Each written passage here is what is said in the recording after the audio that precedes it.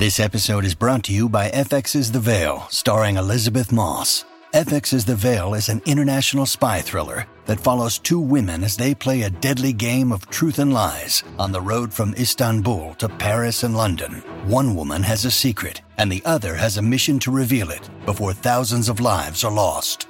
FX's The Veil, now streaming, only on Hulu. This episode is brought to you by Sax.com. At Sax.com, it's easy to find your new vibe. Dive into the Western trend with gold cowboy boots from Stott, or go full 90s throwback with platforms from Prada. You can shop for everything on your agenda, whether it's a breezy Zimmermann dress for a garden party or a bright Chloe blazer for brunch. Find inspiration for your new vibe every day at Sax.com. When you need mealtime inspiration, it's worth shopping Kroger, where you'll find over 30,000 mouth-watering choices that excite your inner foodie. And no matter what tasty choice you make, you'll enjoy our everyday low prices, plus extra ways to save, like digital coupons worth over $600 each week. You can also save up to $1 off per gallon at the pump with fuel points. More savings and more inspiring flavors make shopping Kroger worth it every time. Kroger, fresh for everyone. Fuel restrictions apply. Welcome to the New Books Network. Welcome to New Books and Film, a podcast series on the New Books Network. I am your host, Pete Kunze. My guest today is Justin Owen Rawlins, assistant professor of media studies and film studies at the University of Tulsa, and the author of Imagining the Method: Reception, Identity, and American Screen Performance. The book was published by the University of Texas Press in 2024. Hi, Justin. Welcome to the podcast. Hey, Pete. Thank you for having me. The pleasure is mine. To begin with, can you tell us a bit about your background and training? Sure. So I have a combined PhD in communication and culture and American studies from Indiana University, Bloomington. So my training was primarily in the cultural histories of North American media, media culture, reception studies, that kind of thing. Great. And so I imagine, if I'm correct, that this project came out of your dissertation? It did. I don't know how this experience was for you, but for me, it's a very particular process of I wouldn't call it quite adaptation, right? But the dissertation certainly informed the book. Yeah. So can you tell us a little bit more about that process of revision, expansion, deletion, burning? I know a lot of our listeners are early career scholars. So and yeah, as you mentioned, I myself just published my book out of my dis, and it was a major facelift.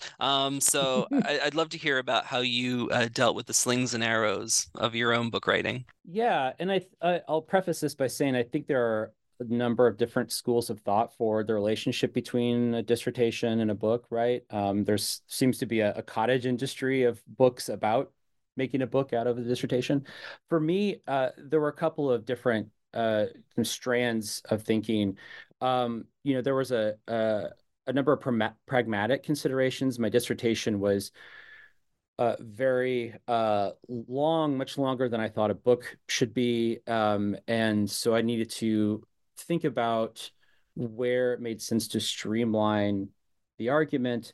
I don't know if this was your experience in your dissertation, but in going back over my dissertation after I finished, I found that it was a bit overly repetitive at times. So thinking about how to make a more effective and efficient argument. And I think there were also just, there's just the natural evolution of the project as you continue to read and think about it. And then there's the more esoteric consideration, which is, who is this book speaking to? It's no longer a committee. It's now a much broader audience and a much broader world. And what is my voice as a writer? So for me, what that looked like was, slimming the project way down and then kind of rebuilding it and reorganizing it historically, adding a few different chapters and condensing some of the prehistory of method. Was much larger in the dissertation, and here it went from, I think, 60,000 words down to about 12,000 words. And so really thinking about what's the narrative thread I want here? Who am I speaking to? What's my voice? How do I make this make sense for a larger readership? Great. So the question I have next for you is kind of a, a broad one. Mm-hmm. And that's just what drew you to the method? Why the method as your object of study?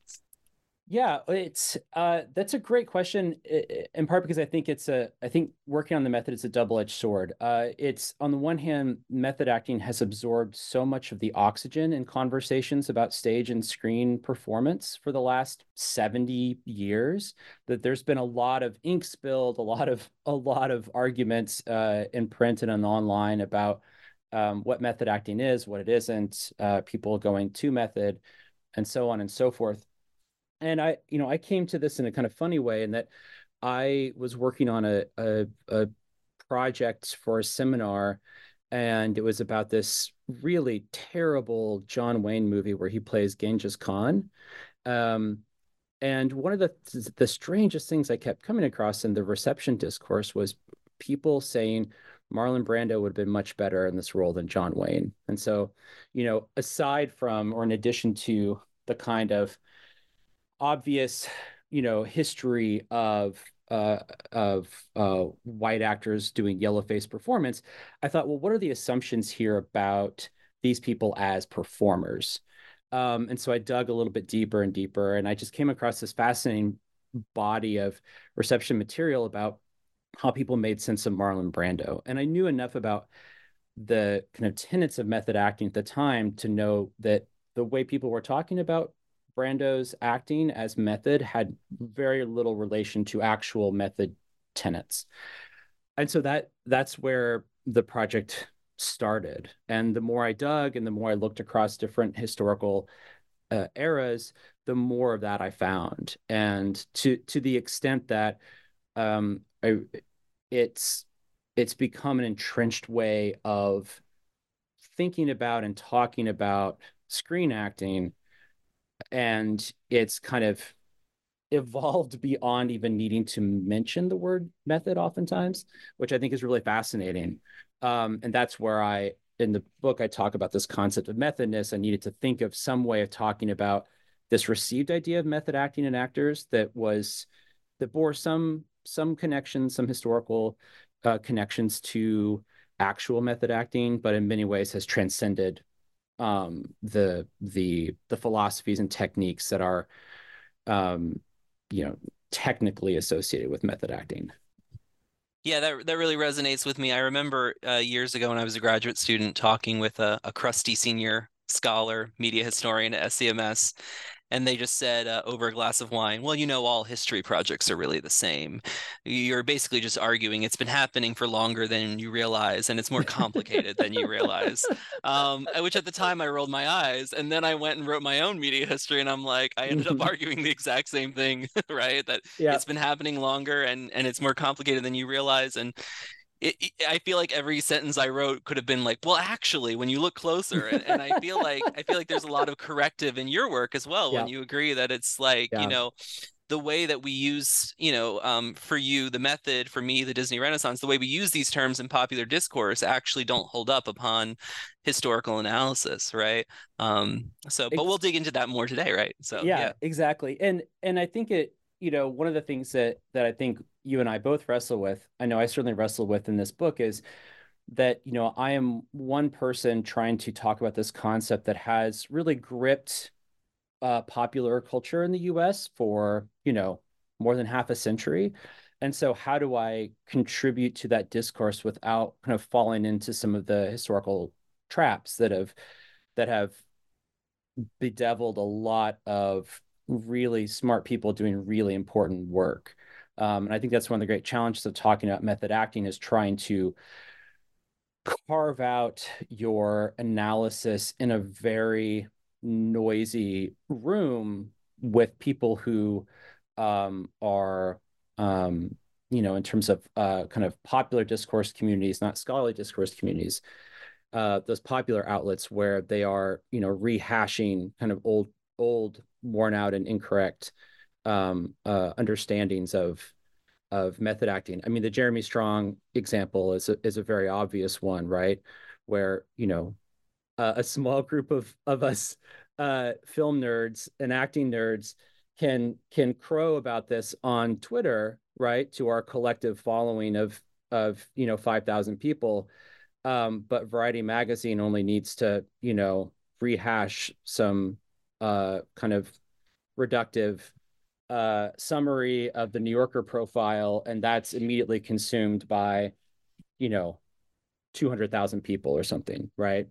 So I'm very cognizant of the fact that when working on reception, I am one very small node in a much larger matrix of this broader interpretive landscape that we all reside on. And that sets up my next question nicely, which is that, the studying of acting and performance within our field, film studies, is vibrant, right? Mm-hmm. And goes back to, at least as early as James Naramore comes to mind for me. And this is someone who's just appreciated this work from afar, but also thinking about scholars like Cynthia Barron and Sharon Carnegie, and then Isaac Butler's more recent book. And so I'm just curious about how you see your work in conversation with those folks, and kind of furthering this conversation that you see, by your own words, as kind of a, I believe you said it was it noisy or loud, or at least one where, you admit that there's a lot of work that's been done here already. And I think that this is one of the challenges that a lot of us face, is when we want to talk about something that has a pretty solid foundation and find a space for ourselves within it. Right. Yeah, exactly. And I think that, the work that you mentioned, and there's a lot of work that's been done over the last, especially the last decade or so, but you can go as far back as, Naramore's work and the work of several other folks. And it's doing really vital service in carving out a space in the film text for a critical understanding of how acting creates meaning, how it contributes meaning to the overall significance of the film. How we can, especially with someone like Naramore, how we can kind of take on an analytical frame. He talks about the performance frame for how we would study the way that meaning is generated by performance in a film. And you might notice that the recurring thing here is we're talking about film centric analysis, and that's incredibly important because historically film and media studies has not paid too much attention to screen acting. We attended far earlier to the idea of the star, the celebrity, right? But not to the craft of performance on screen.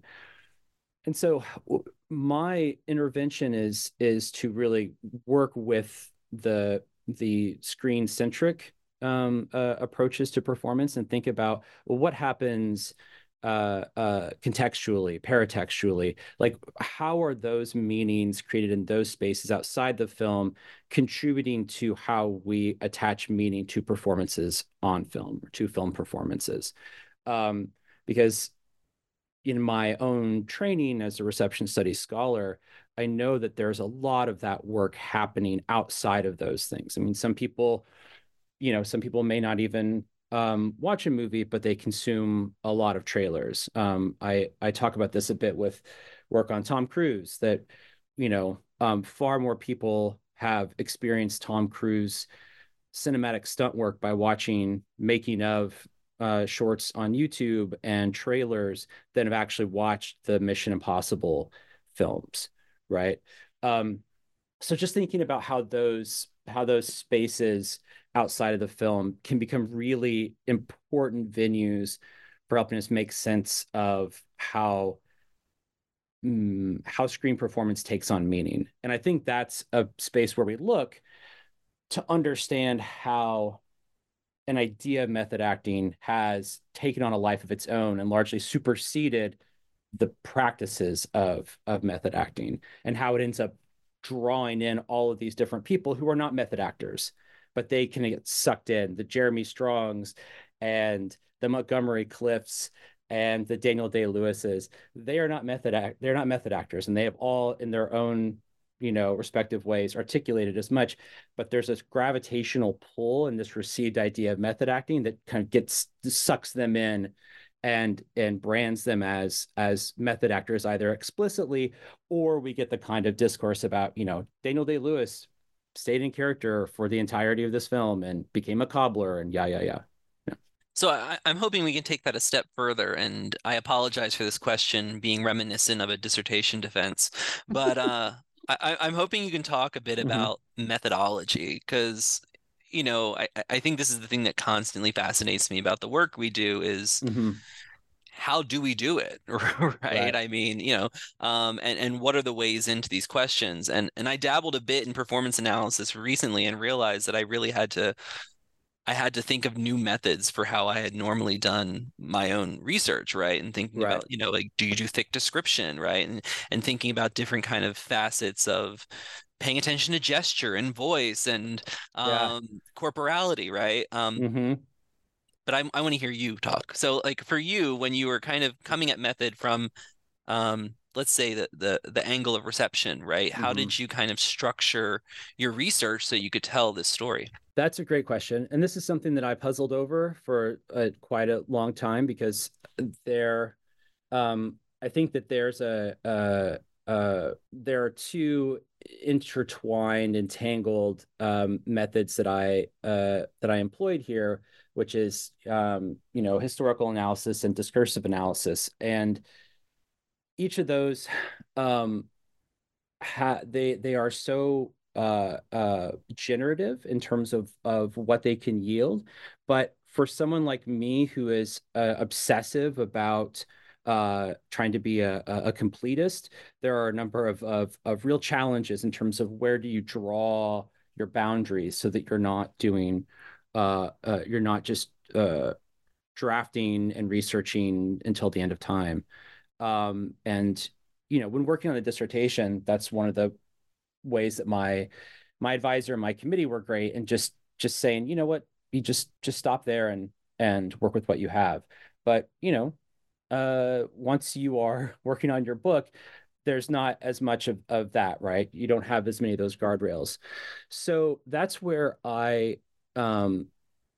that's one of the primary motivations behind breaking this book down and reorganize it into a series of vignettes, so I was artificially circumscribing the extent to which I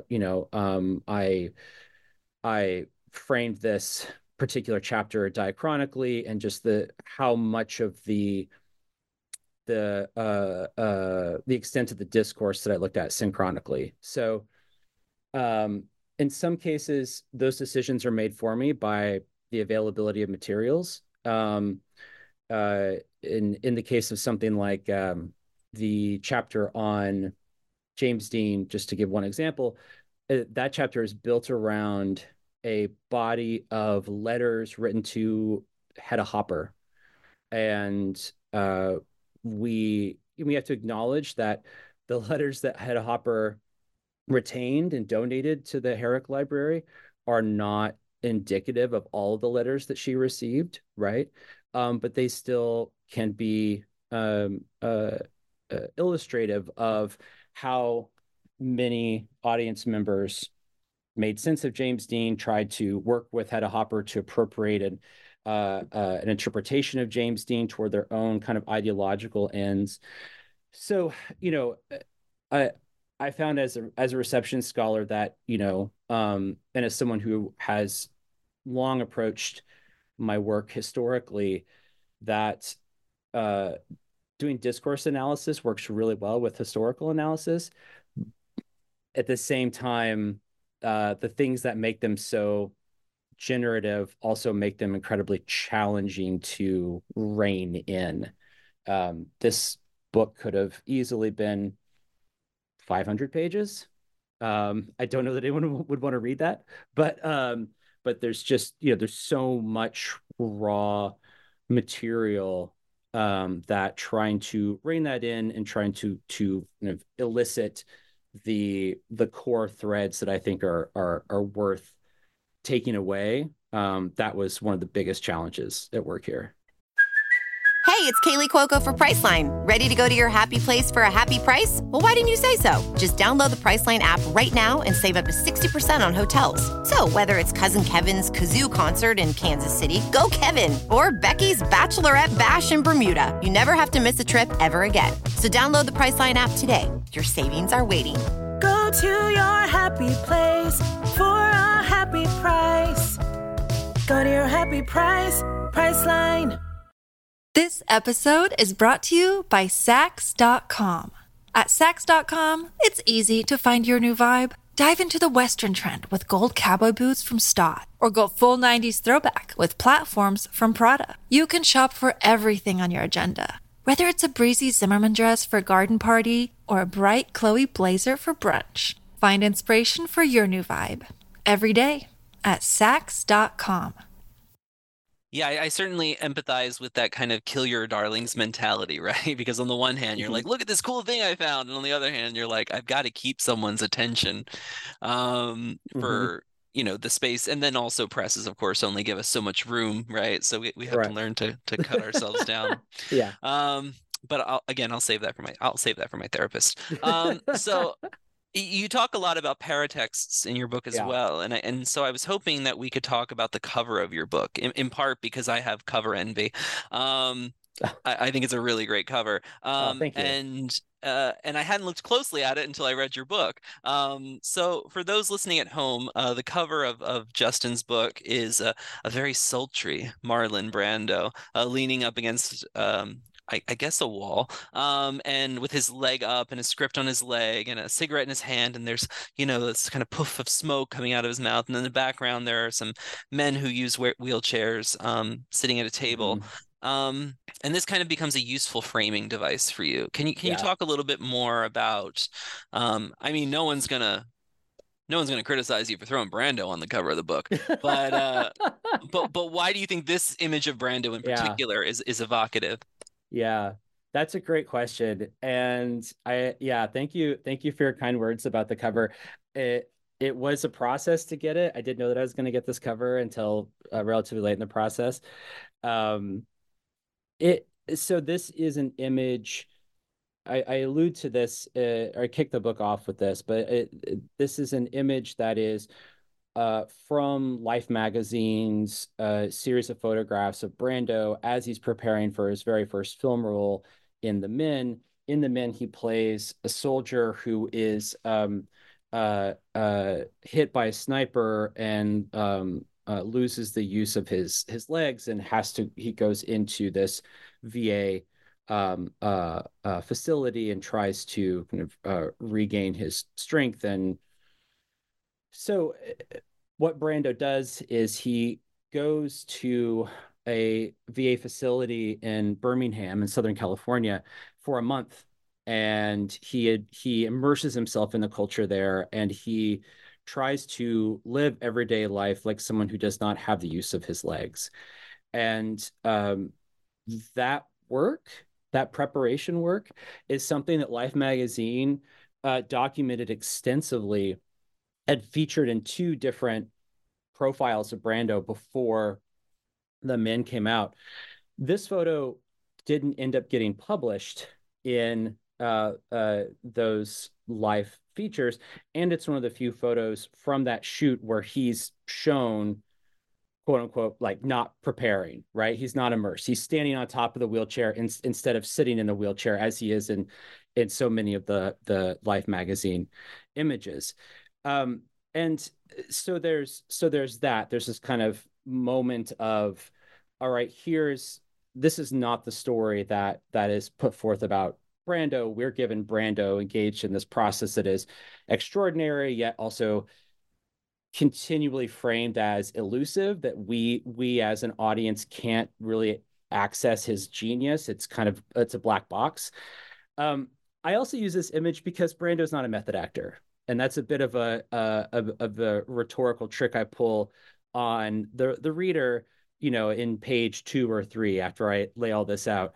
Brando hated being called a method actor. He resisted that label.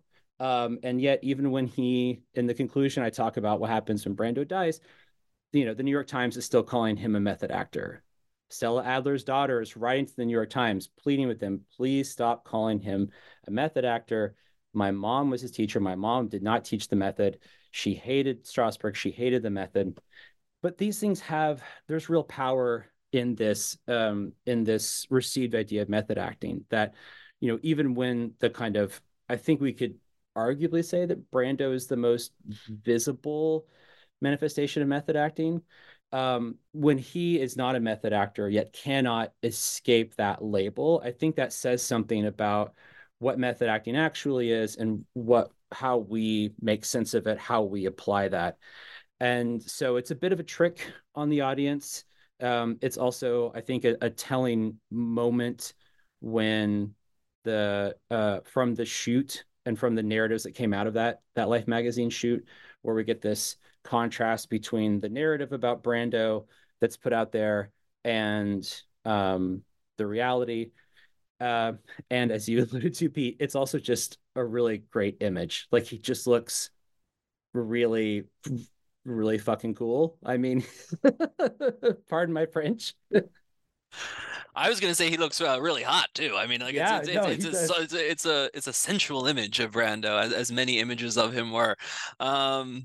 But yeah, no, I mean, for me, that kind of important revision you make at the outset is a really useful way to kind of pull someone who is not working in studies of film acting into your narrative and into your work. I think that's a really useful start. And I'm hoping, my next question is another one that's like, well, I spent 250 pages doing this, Pete, but I'm still going to ask it.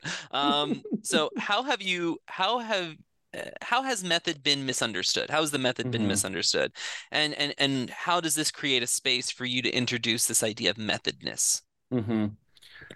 So without getting into the weeds, because I think this is something that folks like Sharon Kernicki and Cynthia Barron and others have done really exceptionally well.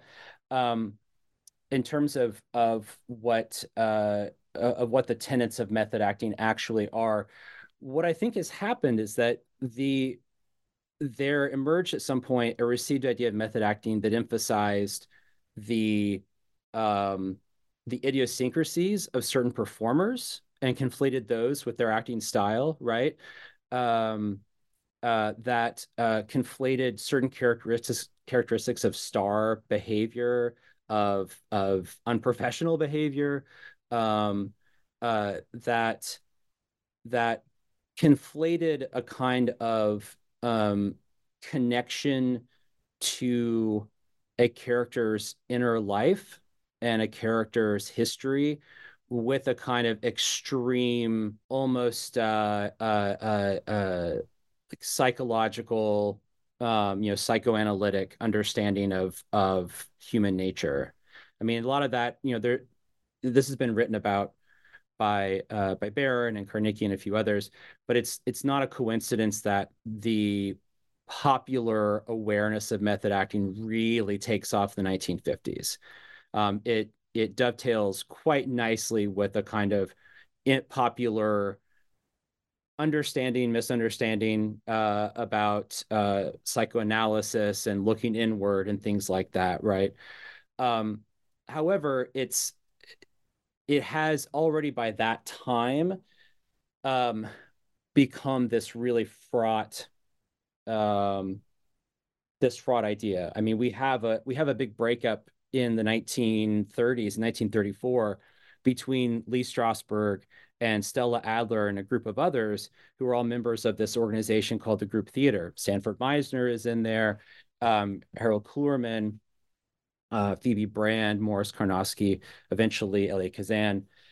And it's all of these titans of 20th century acting, either as practitioners, but more often than not as pedagogues. And for the first 2.5, 3 years of the existence of this group, Lee Strasberg was essentially their de facto teacher of this acting style. But people were almost from the get-go in the group a little suspicious. I don't know, this emphasis on like bearing our souls and making ourselves really vulnerable, that seems potentially exploitative. Stella Adler is among these. So Stella Adler, she's in Paris after she and Klorman and Strasberg have gone to visit the Moscow Art Theater. She stays behind in Paris, and she actually studies with Stanislavski. And she comes back and confronts Lee in front of everyone. And, she does her version of the, I knew Jack Kennedy, I served with Jack Kennedy, you sir know Jack Kennedy. She tells him, like, what you're talking about, what you're teaching here, Lee, is not Stanislavski's system. I studied with the man just now. And she has the whole chart. Here's his system. And it's that, like, we have in 1934, this schism, right? That is never resolved. Those two despise each other for the rest of their lives. And yet by the 50s, their very different approaches to acting just get kind of collapsed into one. Same for Sanford Meisner. He and Stella Adler and Lee Strasberg had, in many ways, very different approaches to performance, to thinking about like what the our instrument is as actors. But you would have a hard time discerning that difference in the kind of popular discursive networks that just kind of characterize it all as method acting. They are all part of a larger tradition, right? What we could call Slavic dramatic realism. People like Vakhtangov and Stanislavski and Boleslavsky and Usmanskaya and so on and so forth. But that's a really big tent, and so for those very different approaches to acting to get kind of collapsed and referred to as method acting, and then get associated with Strasberg and the Actors Studio, was something that drove people like Brando crazy. And he argued against that just about any time he could for 50 years to no avail. And so to me, there's something really, really fascinating about having the most visible, quote unquote, method actor constantly disavowing that and having no effect. That tells me that this thing has just taken on such an outsized presence in popular culture. And so I think that we tend to, in the way that we think about and talk about method acting, we tend to fall back on those kind of spectacularized ideas of method acting, which admittedly are those kinds of discursive tropes are just very very click worthy. They're very interesting. They're very salacious, right? I don't know that as many people would be interested in getting into the weeds of Jeremy Strong's actual approach to acting, when in fact it's far more compelling to read about how he, puts himself through the ringer when he's playing Kendall Roy, right? It's far more compelling to see Brian Cox say, "Oh, I fear for his safety," when that has little or nothing to do with anything that's actually method acting. I think it can't hold, the actual techniques don't hold a candle in our kind of media culture to the far more spectacular discourse of methodness. Yeah, and I'm hoping you can take that a bit further.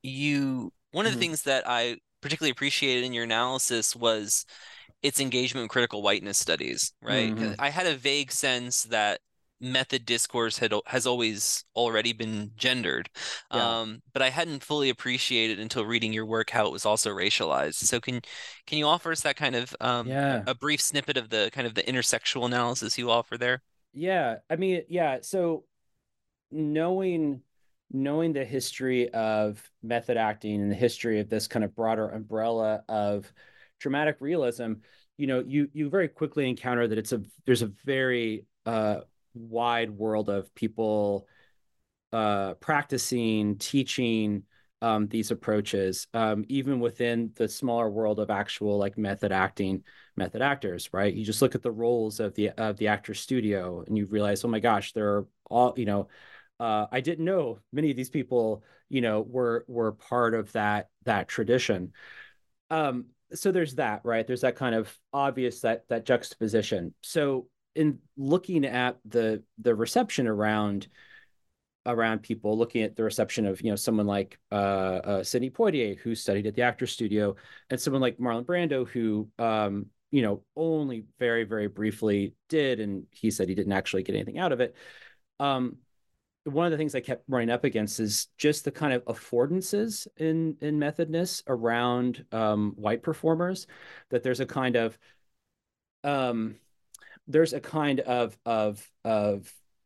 praise bestowed on white men for the labor of inhabiting another, right? The labor of becoming a person with mental illness, or the labor of of losing weight or gaining weight, or immersing themselves in a VA hospital for a month. There's a kind of outsized praise given to those, the kind of received idea of the work that goes into that. Conversely, for women, for performers of color, there seems to be an assumption that that there isn't as much work to get to a place like that. In the book, I talk about Charlize Theron and how the discourse around her in Monster and in Tully, both films where she underwent a kind of body transformation, which is really, really extreme. I wouldn't recommend any performer do that. I'm glad to see that there's more critical opposition to that in this day and age. But there's a big difference in how her labor and her process was framed and received than in someone like Christian Bale, where the work itself was praised. Now, for someone like Charlize Theron, it was much more about, well, when will she return to her kind of normative body type, right? For someone like, I talk about Brian Tyree Henry as well, and someone asked him if he was a method actor when he was doing the series Atlanta, and he was like, no, because there is no, if I tried to do what my white counterparts do in other productions, I would be fired. There is not the kind of allowance for me to engage in outlandish behavior, to behave badly, to stay in character, things like that. So there's this, I think, in its most kind of basic sense, there's a kind of wide affordance given to white actors under the kind of, with the permission of methodness, to act badly, to act in extreme idiosyncratic ways. And those historically and to this day are not provided to performers of color. And I mean, and the industry, you can look at how the industry abets this in terms of who it casts for certain kinds of films, who gets award nominations and wins, right? It very much dovetails with the racialized way in which Hollywood tends to convey value onto people and the work that they do. Look, Bumble knows you're exhausted by dating. All the must not take yourself too seriously and 6'1" since that matters. And what do I even say other than hey? Well, that's why they're introducing an all-new Bumble, with exciting features to make compatibility easier, starting the chat better, and dating safer. They've changed, so you don't have to. Download the new Bumble now. Your brain needs support, and new Ollie Brainy Chews are a delightful way to take care of your cognitive health. Made with scientifically backed ingredients like Thai ginger, L-theanine, and caffeine, Brainy Chews support healthy brain function and help you find your focus, stay chill, or get energized. Be kind to your mind and get these nootropic chews at olly.com. That's OLLY.com. These statements have not been evaluated by the Food and Drug Administration. This product is not intended to diagnose, treat, cure, or prevent any disease.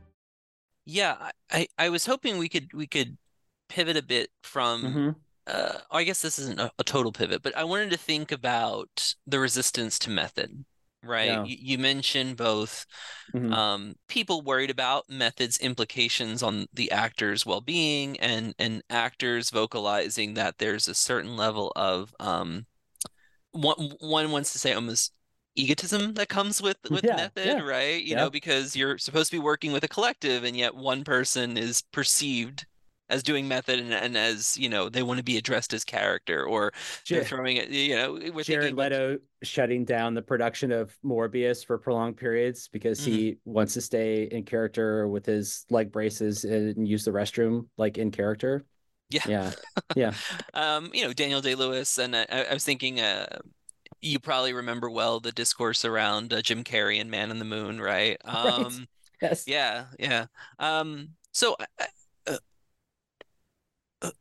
who is not a method actor? And I think the example that comes to mind for me, and maybe the story is apocryphal, right, is this kind of confrontation between Laurence Olivier and Dustin Hoffman on the set of Marathon Man. And I kept trying to find like what the jab was, and it kind of varies on the account, right? Like he says like, oh, why don't you just try acting, or like do your job, or something like this, right?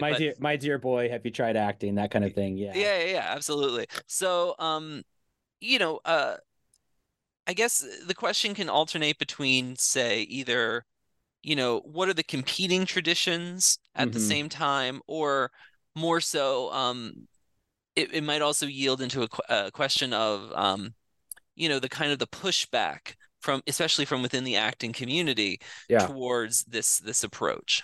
Yeah, I think that's a great question. I think that, you know, we can look back to the 1970s, early 1980s, and see a shift in the reception of method acting, away from one that was like primarily a kind of reverence, even if it kind of an acknowledgement that it's different or strange. I think there's a shift toward not only just the outright entrenchment of methodness, where we see the word method being used less and less, and we see instead talk about absorption and commitment and staying in character and these kinds of, you know, signals of methodness. But I think it really becomes binarized. I think it becomes a matter of reverence or revulsion, that there are these two extremes, and we can look at like how people react to Jared Leto as someone who it just engages in behavior that is disruptive, that often overshadows the movie, you know, the ultimate film itself. We can see the kind of way in which Daniel Day-Lewis's performances are routinely understood as, you know, maybe a bit silly in the way he stays in character, but ultimately it's the end product is like, oh my gosh, here he is again, showing off his extraordinary, you know, ability to act, and of course that's tied back to his performance. I don't see a lot of middle ground. I don't see a lot of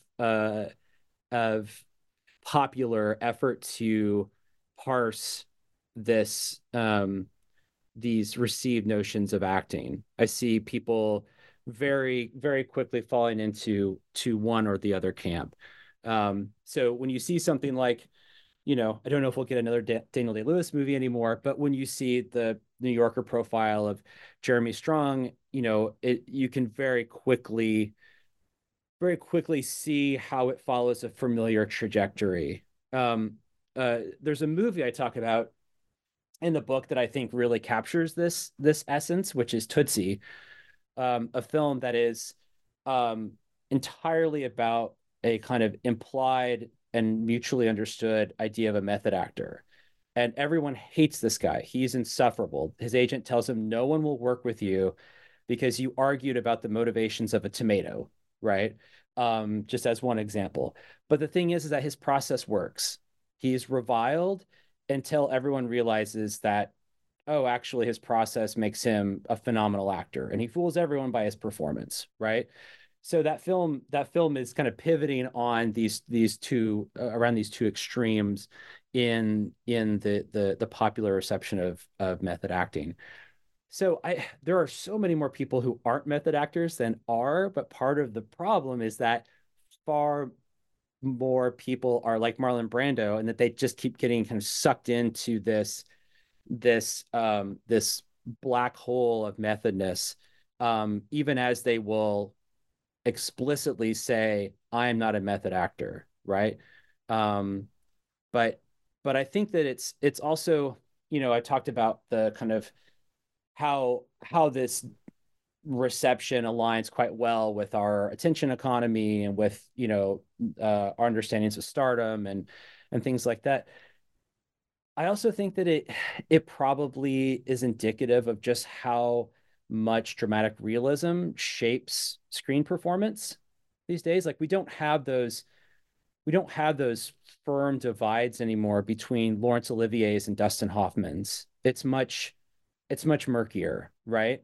We don't have, method acting isn't as widely taught as it was in the 1980s. There are many more traditions now that are part of the process, but dramatic realism informs just about everything we see in, North American film and television.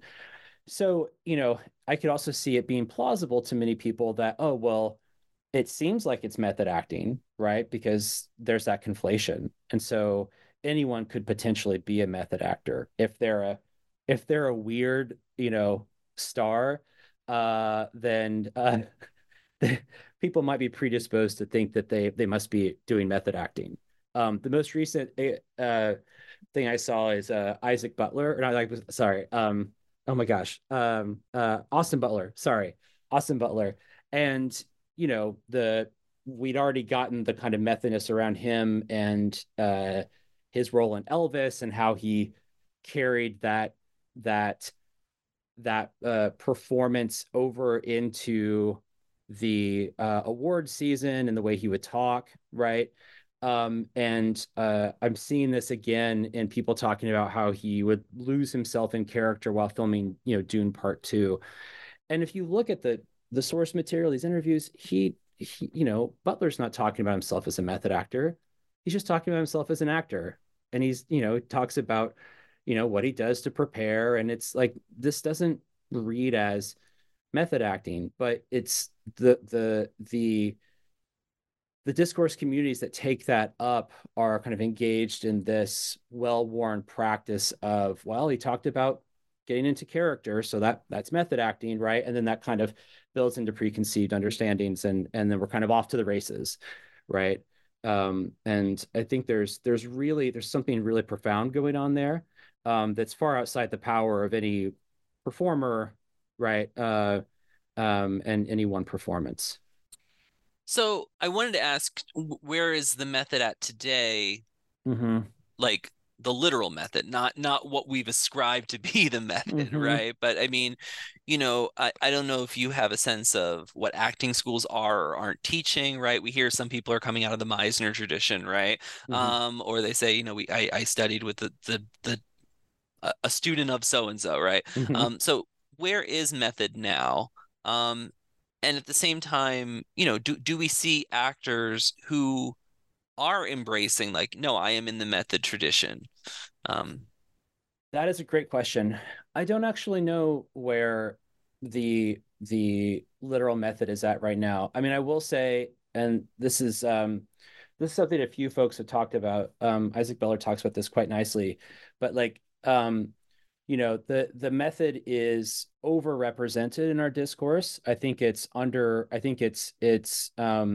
now one of many, many, many different approaches to performance that actors are getting in this day and age. I mean, there are still a lot of people that practice, the kind of Strasberg inflected approach to performance Same could be said for Stella Adler. The Stella Adler school still going strong. Still a lot of Meisner adherents.